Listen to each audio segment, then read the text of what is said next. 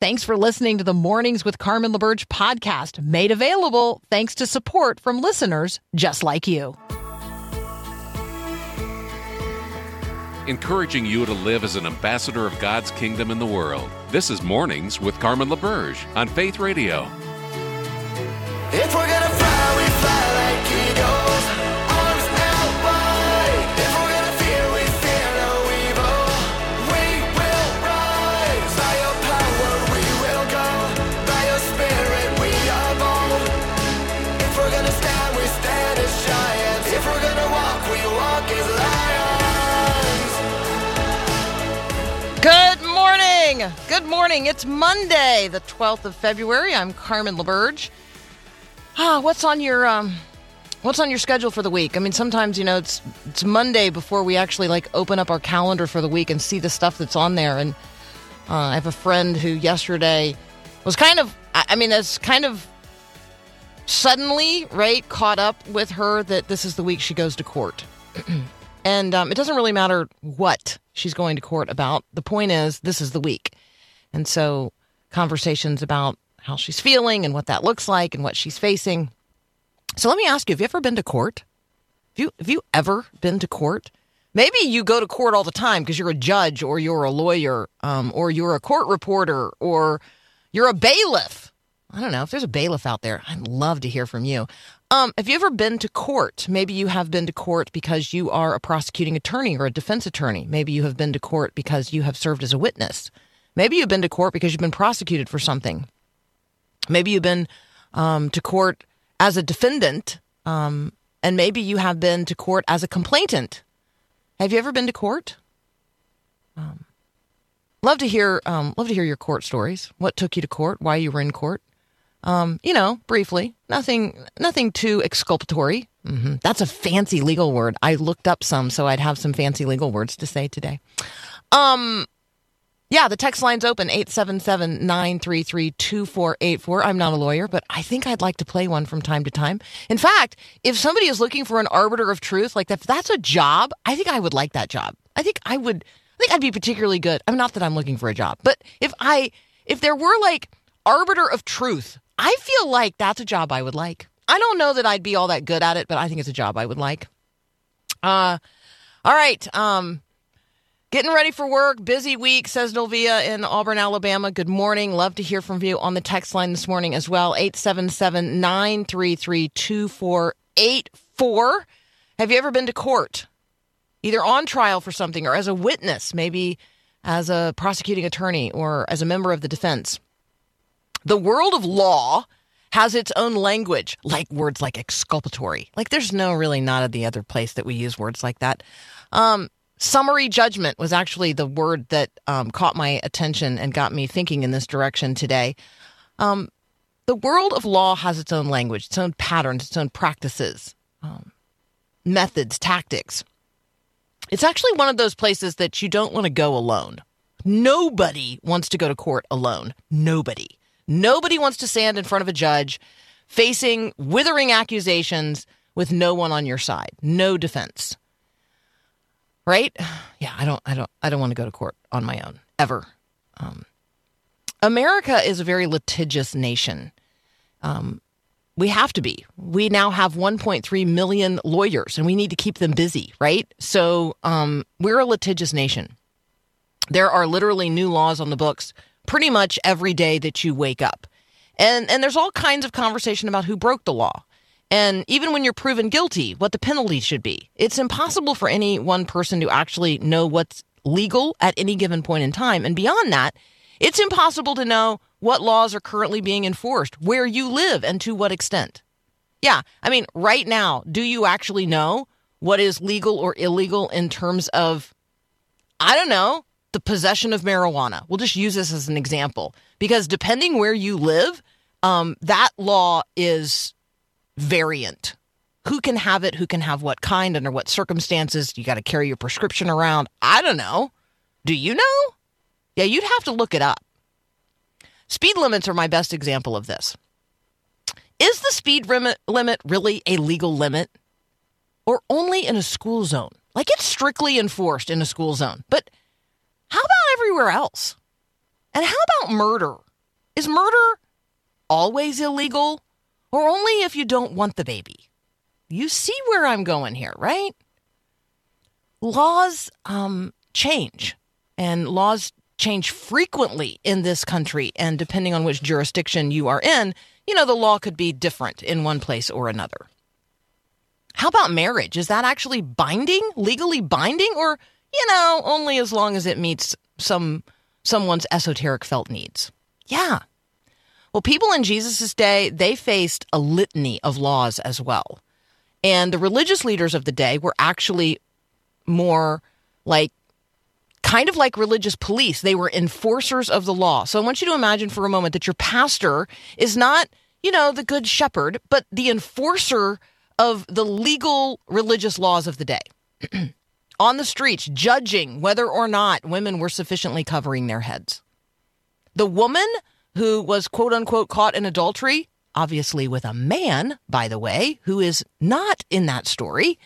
So the law's not being equally applied, that's my point here. But it's the Pharisees that drag her out there into the streets, and they're going to stone her to death. They are the prosecutors, and they are the judge, and they are going to carry out, in their view, the fulfillment of the law and kill her. Jesus said that religious leaders, rulers with rulers, measuring sticks, were missing the point. Jesus did not hold the lawyers, the teachers of the law, the keepers of the law, the enforcers of the law. He didn't hold them in very high esteem during his day.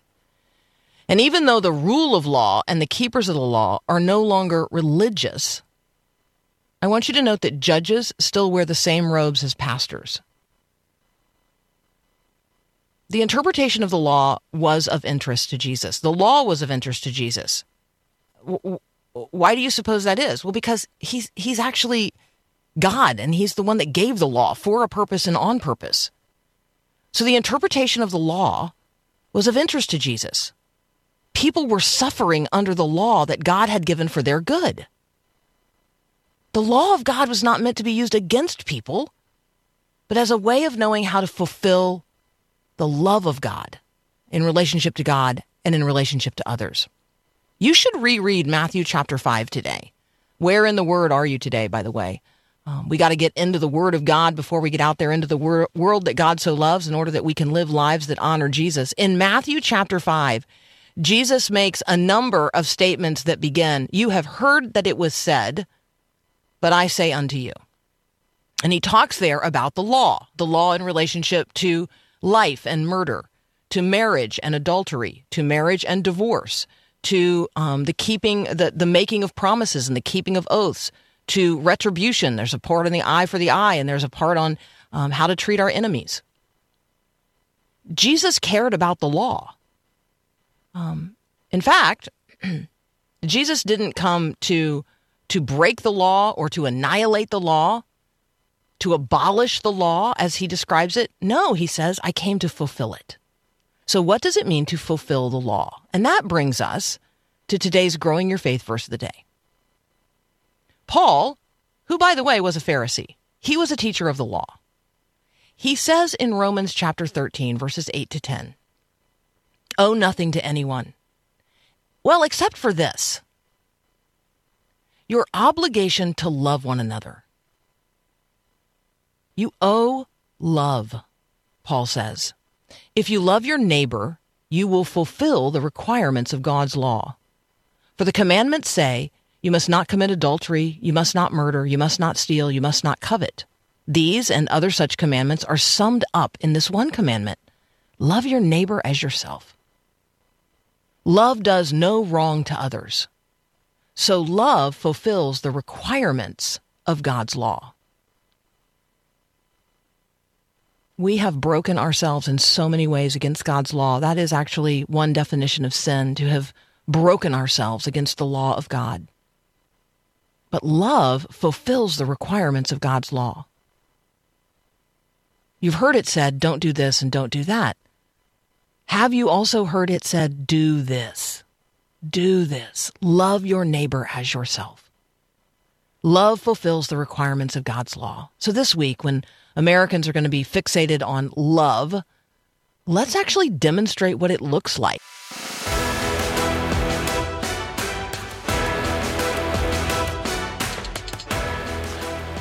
All righty, you're listening to Mornings with Carmen. I'm Carmen LaBerge. Thank you so much for all of the engagement on the text line this morning. Let's see. Here's a friend who says, hey, now, I'm not normally up at this hour, but I miss you guys. And while I'm here, thanks so much. Let's see. What was I talking about yesterday? I don't know. I will have to jump back and see what was being talked about yesterday on that one in just a minute. Let's see. Jim in Simsbury says, just thinking about this over the weekend, I've never been to court. Really? Really? Oh, and then he says, oh, well, after I typed that, I remembered I once did speed by the Hartford mayor's house, and I got busted. So I did go to court to throw myself on the mercy of the court, and that worked. All right, let's see. Thank you for noting I have a new picture up on the Faith Radio website. Well, there you go. myfaithradio.com. Maybe I have a new picture up. I don't know. I haven't seen it. I'm not the poster to the website. Mary says, oh, yeah, I've been to court a number of times. Yes, in relationship to one of her kids. Yeah. Oh, and also to traffic court. I feel like a lot of us have been to traffic court. Yeah. Someone here has served on the grand jury. Wow. All right. That's an interesting experience. That might be worth a longer conversation. Mark's got a court story. He was a juror. He took notes, and apparently he that got him into some trouble because he was keeping very good track of what was said by both sides. Well, I appreciate that. That's probably the kind of juror I would like. Novia has been to traffic court as well. Yeah, a lot of us been to traffic court, right? Andrew confessing that yes, he has been to court as well. Andrew, that is cause for conversation there.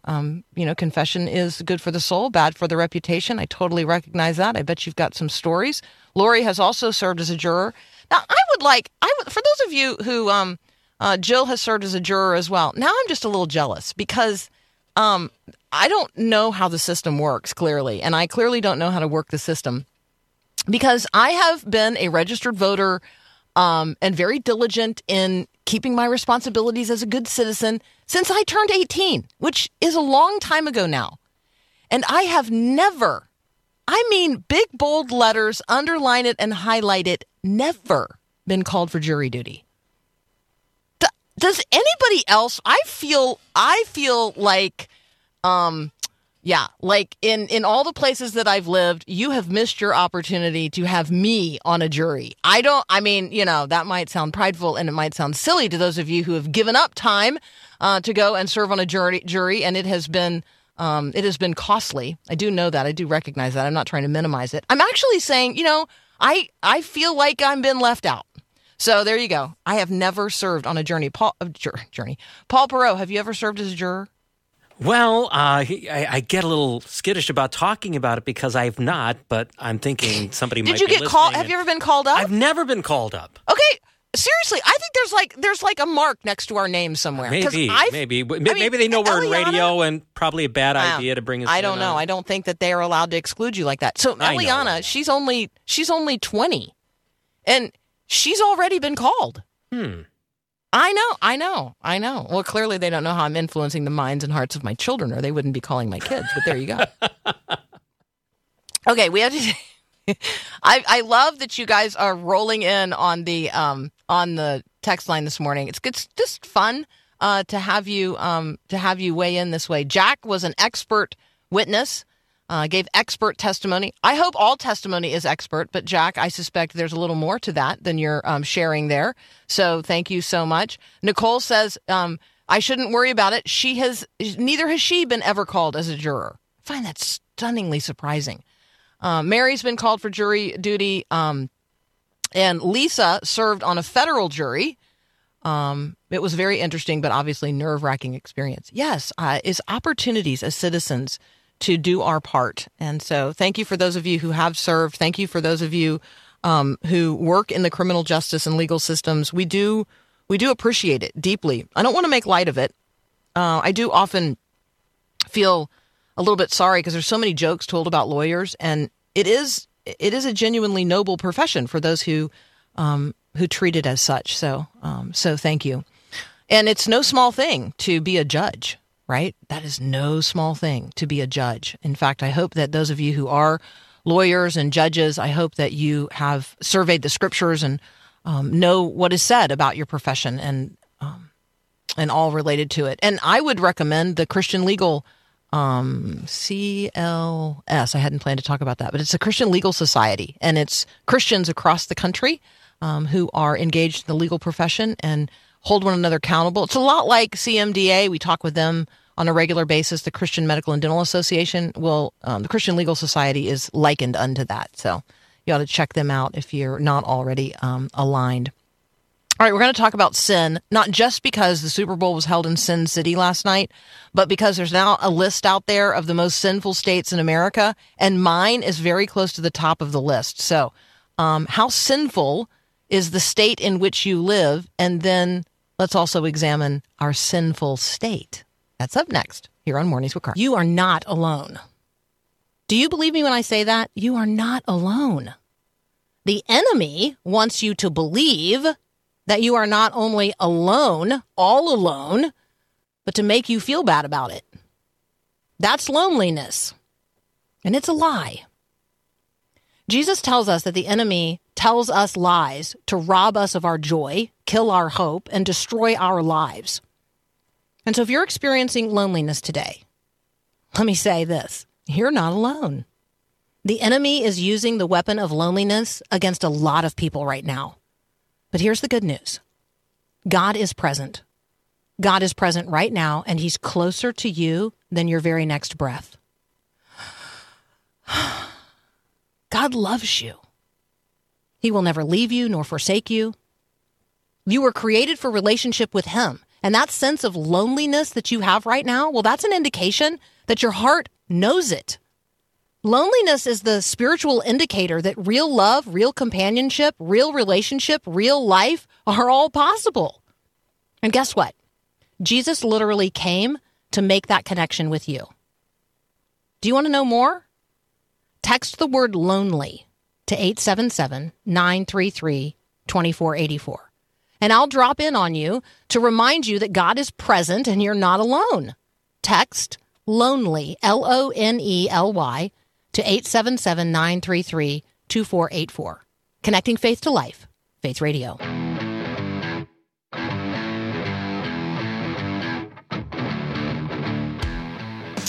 What we measure matters. So what are you measuring today? Now, if you just stepped on or off the scale, you're thinking I'm talking about that. No, I'm not talking about that. But, what do we measure? What are we taking a measure of? What are the kinds of questions that we ask people to give us input on? What we keep a measure of matters. And so it's interesting to me that Wallet Hub, year after year after year, is keeping track of the most sinful states in America. And the way that they are tracking sinfulness is by looking at things like which state has the worst drug problem or which state is the most gambling addicted.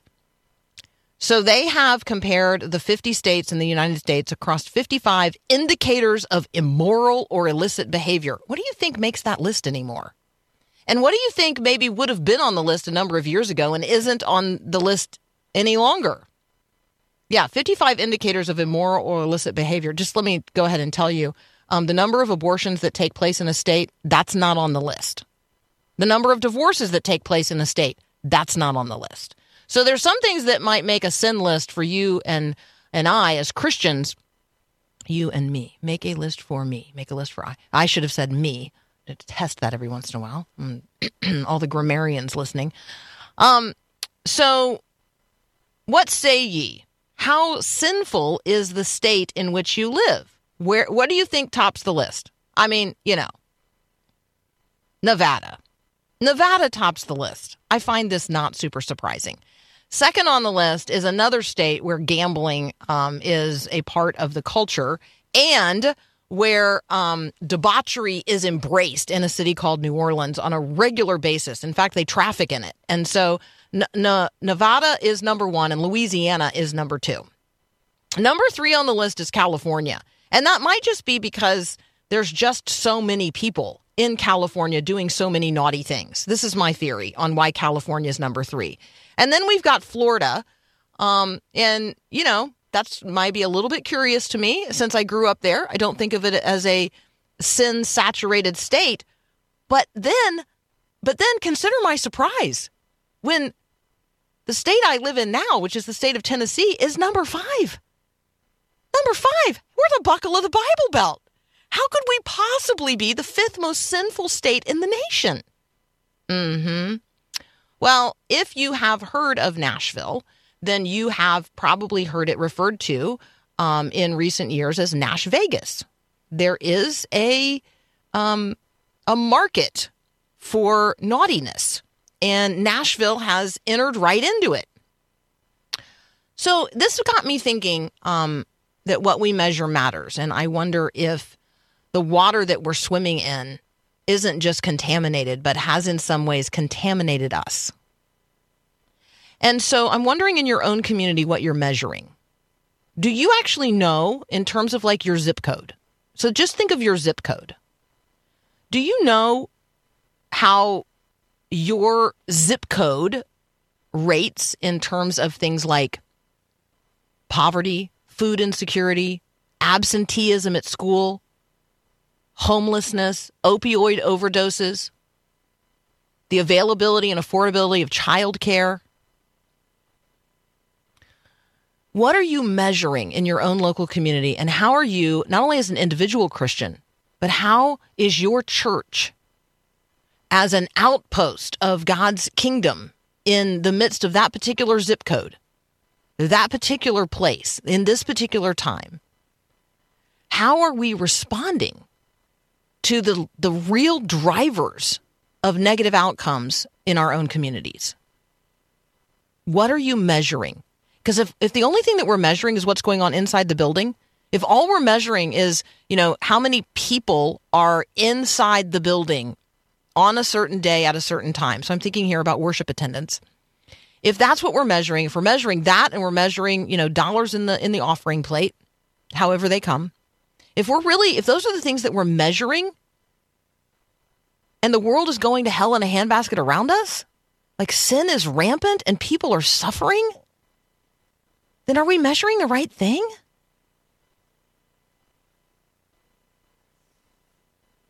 We talk here on a regular basis with why is his name escaping me? Daryl Crouch from Everyone's Wilson.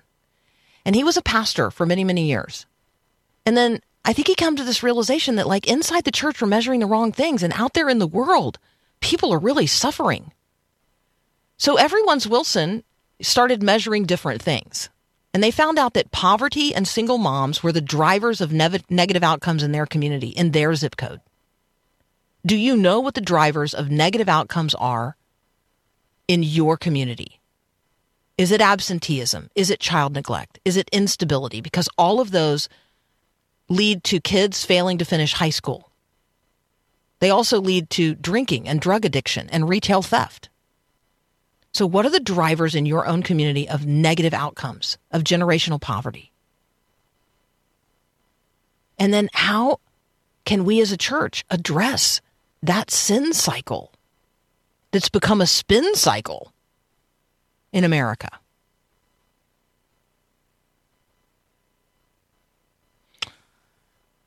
Yeah, a lot going on today in the world. And as we approach the season of Lent, which begins on this Wednesday, Ash Wednesday, yes, also Valentine's Day. We're going to talk about the confluence of those two things a number of times today and tomorrow and Wednesday. But as we approach the season of Lent, I'm wondering, like, it is the time during which we turn our attention toward our own sinfulness. Like Ash Wednesday, we put ashes, in the shape of a cross on our foreheads to remind us. Do you know that those ashes, by the way, that are used on Ash Wednesday, it's last year's Palm Sunday palm fronds burned to a char. So the waving palms from Palm Sunday, Hosanna, Hosanna, blessed is he who comes in the name of the Lord, are burned to a char, and they are used in the following year's Ash Wednesday.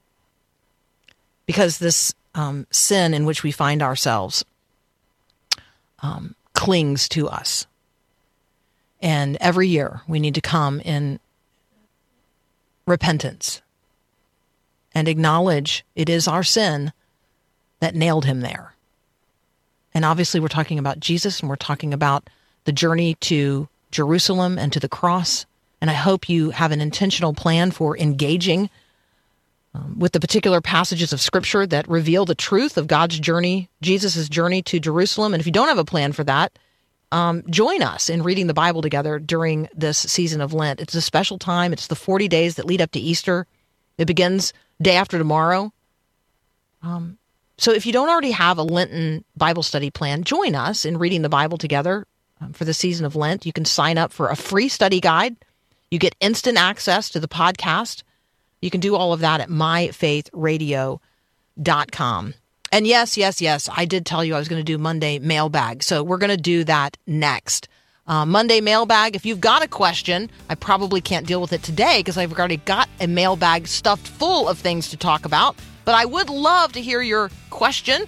And questions are always welcome. 877-933-2484. We'll stuff it in the Monday mailbag, and on a given Monday, we'll pull them out and do a few. So I got like 6 or 7 questions from Andrew lined up to talk about today. And I've got a question from Sylvia as well. So all of that up next here on the Monday mailbag. You're listening to Mornings with Carmen.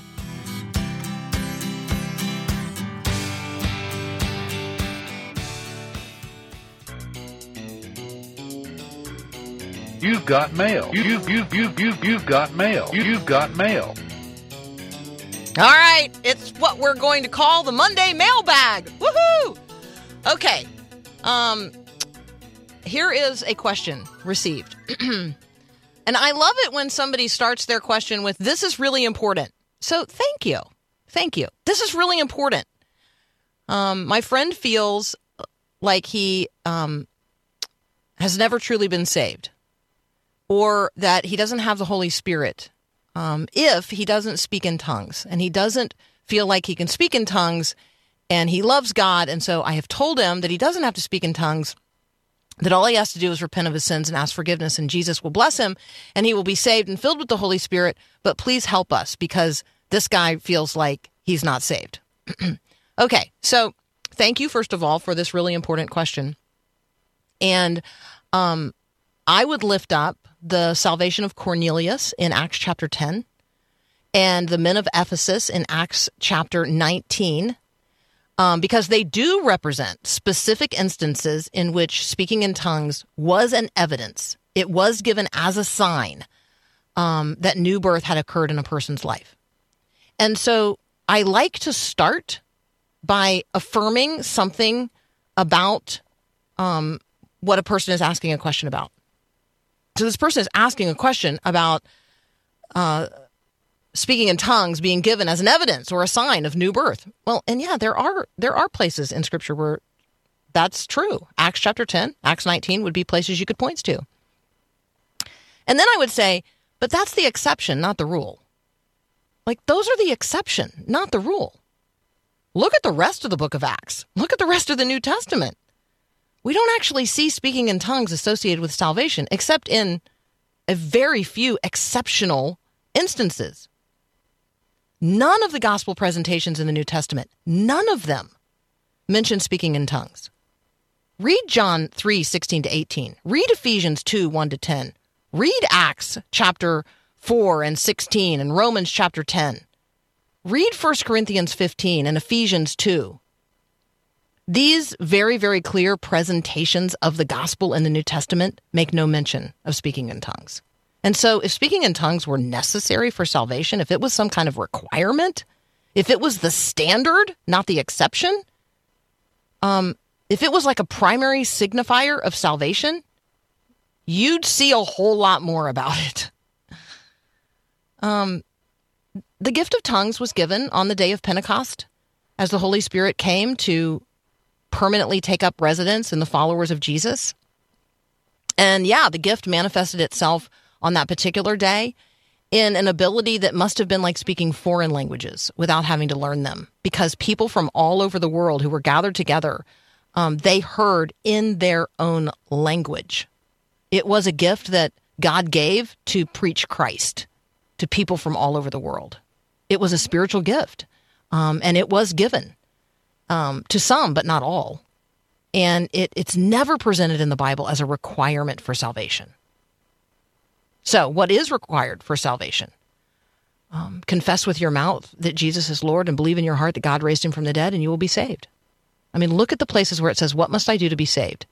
None of them, 0 times, does it say speaking in tongues.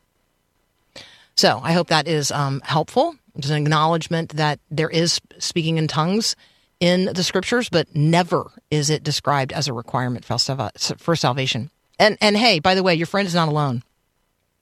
My friend Jonathan told me, I'm trying to remember, this was like the summer of 94. He told me that, he was pretty sure I wasn't saved because I wasn't speaking in tongues. And,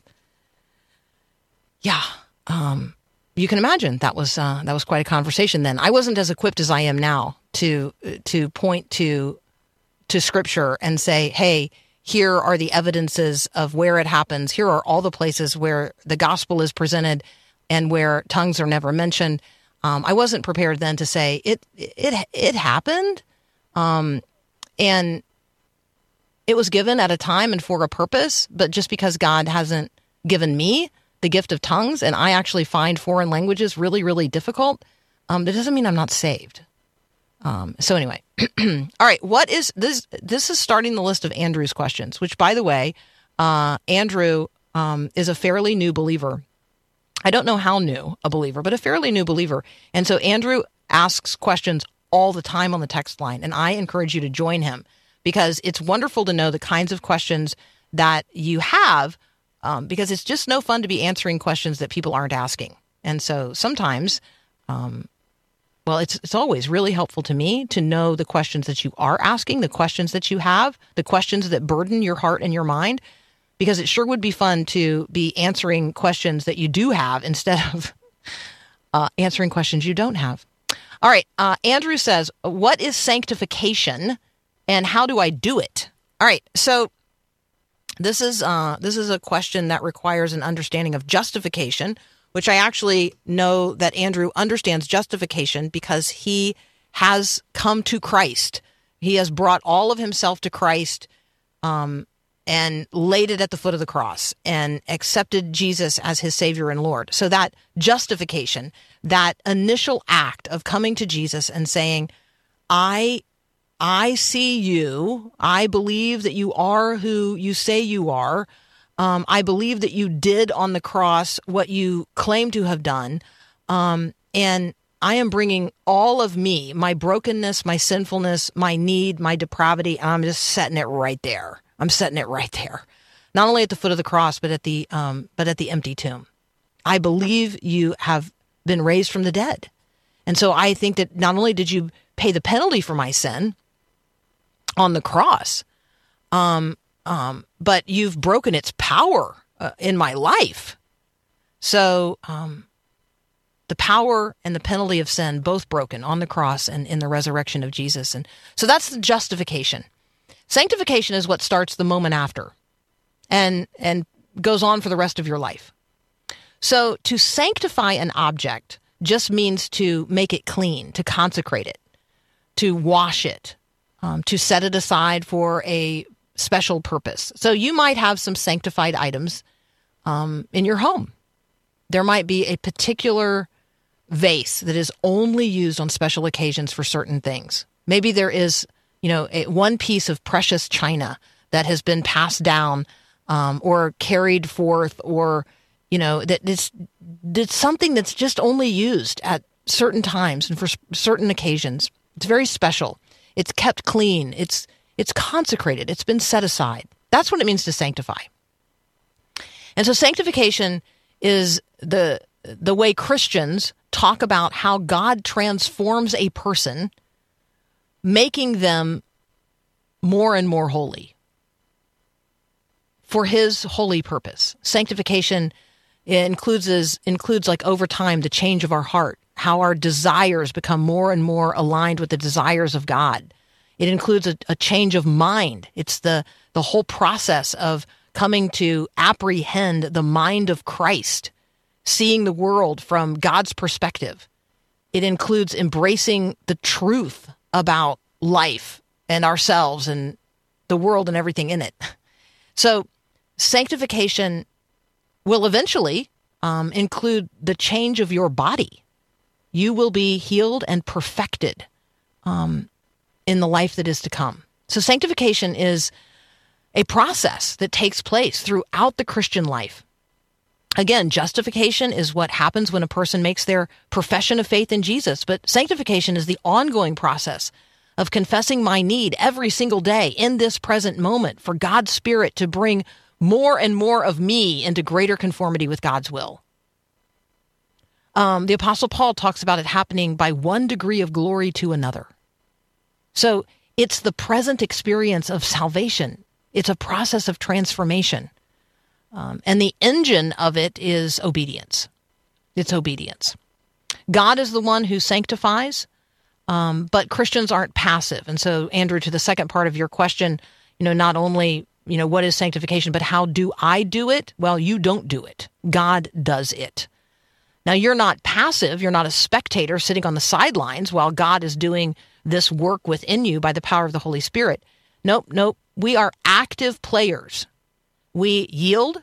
We absolutely yield moment by moment to the work of the Holy Spirit, and we actively struggle against evil. We apply discipline to the life of faith. We tame the tongue. We invite Christ to take every thought captive. We exercise our faith.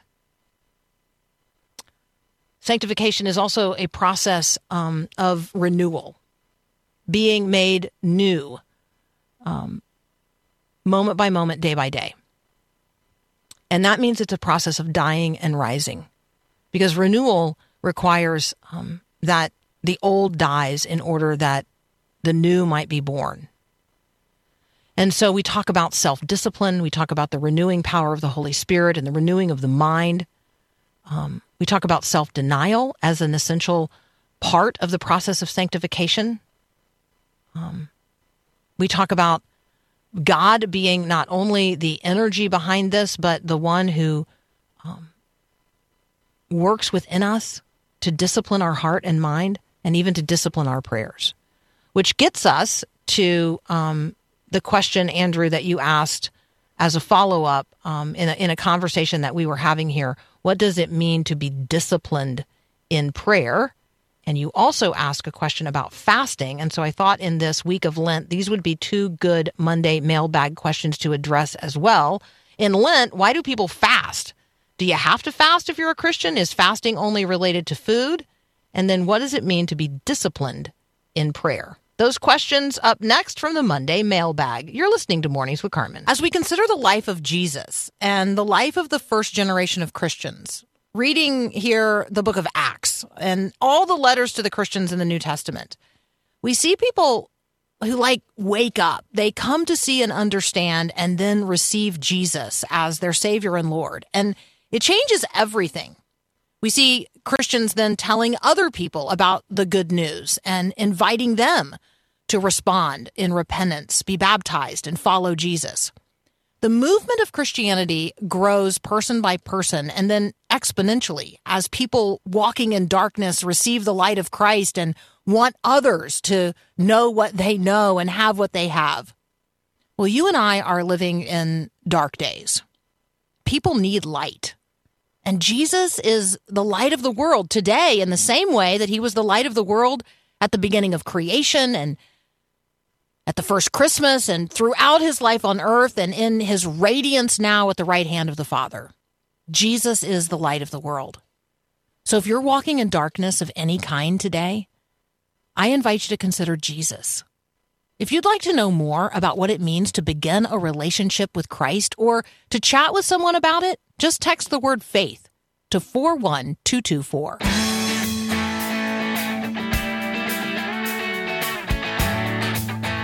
All right, we're calling this Monday Mailbag here on Mornings with Carmen. I'm Carmen LaBerge. We seek to bring the mind of Christ to bear on the matters of the day and really what matters to you today. And so if you've got a particular question you'd like to hear addressed, you can text it to me, 877-933-2484. Keep them rolling in. I keep a Monday Mailbag running list. And so today, answering a few questions that Andrew has sent in over time. And today seemed appropriate to seek to answer Andrew's questions related to Lent and fasting, as well as disciplined prayer, since the season of Lent begins on Ash Wednesday. And, so this is the Monday in advance. So I'm going to take the disciplined prayer question first, because my answer to it is much shorter than my answer to the question about fasting. And so what does it mean to be disciplined in prayer? And so, first of all, every Christian that you ask this question of is probably going to answer differently. So it's not like, it's probably true of all of these. It's not like there's one answer that's, that's absolutely, without question the right answer. I'm trying to give you some thinking points and some conversational talking points. Hey, I heard Carmen say that this is what this is about. Like, do you agree with that? Like, what is sanctification to you? And what is your process of sanctification? And what's God working on? Like, if it's a character development thing in terms of making us more and more into the character of Christ, then what area of character development is God working on right now in your life? That would be a great conversation about sanctification today, with or without, using the big fancy word. How is God transforming you? You could even have a conversation about transformers. Okay, there you go. I digress. What does it mean to be disciplined in prayer? Well, the word disciple and the word discipline are related. And so how do the disciples of Jesus pray? What does it look like to be discipled by Jesus in our prayers? And then what does it look like to be disciplined in our life of prayer as a disciple? So being disciplined in prayer means a range of things. It means to pray intentionally, regularly, as a spiritual discipline. It means to pray as Jesus taught us to pray, and it means to pray in Jesus' name. It means to pray as Jesus prayed, and to pray as Jesus leads you to pray, and to be disciplined in those efforts, to be diligent in prayer, to use the prayers in Scripture, in both the Old and the New Testament, to grow in our own life of prayer. Other Christians might answer this question differently, and it's worth having a conversation with your Christian friends. What do you think it means to be disciplined in prayer? And how are you disciplined in your life of prayer? Like, what does that look like? Do you keep a prayer journal? Do you go back and give God praise and glory for the prayers that he has answered, even in ways that you didn't ask? There's all kinds of ways that you can walk in a disciplined life of prayer. And so, thank you for asking. And I'd love to hear your answer to the question. What does it mean to be disciplined in prayer? Now to Lent, which begins on Wednesday, Ash Wednesday. I thought this was a good time to talk about Lent because it is a time of prayer and fasting, and Andrew's question is about fasting. Why do people fast? Do I have to fast? Is fasting only related to food? So people fast as a spiritual discipline. People fast to bring clarity and seek God's will in a certain situation. People fast as a way of disciplining their spirit and bringing it into greater conformity with Christ's will. So Lent is this 40 days, this season of preparation during which we remember what Christ endured on our behalf, his suffering, and then ultimately his death. And so historically, the church, Christians, have observed fasting as a part of this season of spiritual preparation. A little bit of we suffer alongside Christ. And so fasting is meant to be hard. It's not meant to be easy. And so when people are like, well, I would like to fast I don't want to fast from something. I want to add something. Okay, well, that's fine. Make sure it causes suffering. The thing you add. Like, that's the idea here, is that we live in a culture of fast everything, fast food, instant gratification, self-centeredness. And so fasting is a way to help us get our eyes back on the Lord. Fasting has kind of been forgotten in the midst of all of the comfort of the age in which we live. So, fasting is something that our nation, the United States of America, was actually called into by the Congressional Congress in 1775. We were called into a national day of fasting and prayer in preparation for what became the War of Independence. Abraham Lincoln called the nation to fast in the midst of the Civil War. Fasting is appropriate. It's appropriate in order that we be more like Christ, that we obtain a purity of spirit, a repentance of our sins. It's seen in the scriptures as a time of mourning, requesting God's help in times of crisis to strengthen prayer. And yes, Andrew and everyone else, there are lots of types of fasting. So in the same way that God anointed times and seasons of fasting in Scripture, He also designated several different types of fasts. And so you can look at those throughout the Scripture. And sometimes the fast is relatively short, and sometimes it's very, very long, the abstaining from food and water for a very long period of time. And sometimes it's what I would call like a daily bread fast. I would look at Ezekiel for the daily bread fast. And then I would think about the way you break fast. Just recognize that the word breakfast is break fast.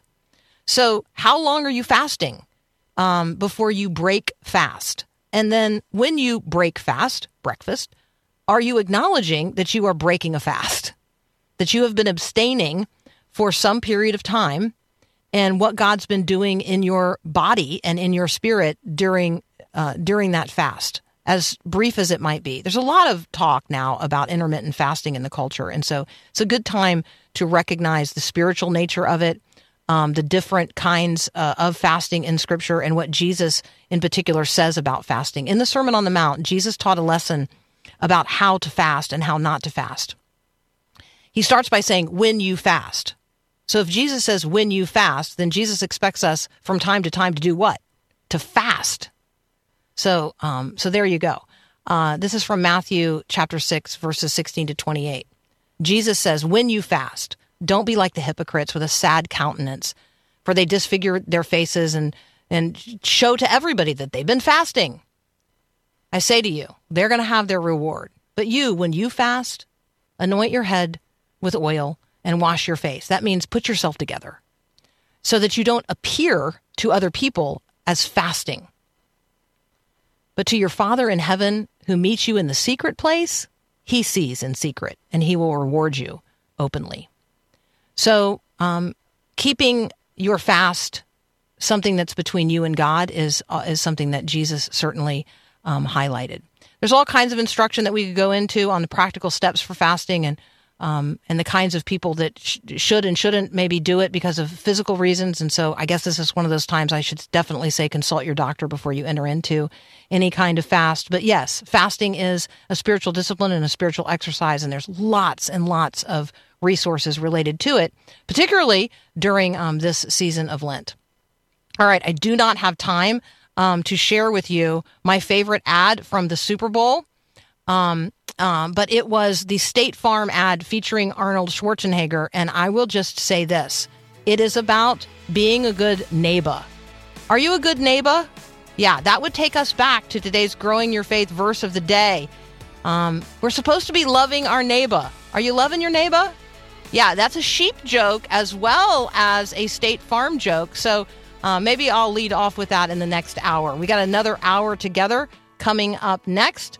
And yes, your observations about fasting being essential for deliverance and prayer. Yes, amen. Thanks for listening to Mornings with Carmen LaBerge. Podcasts like this are available because of your support.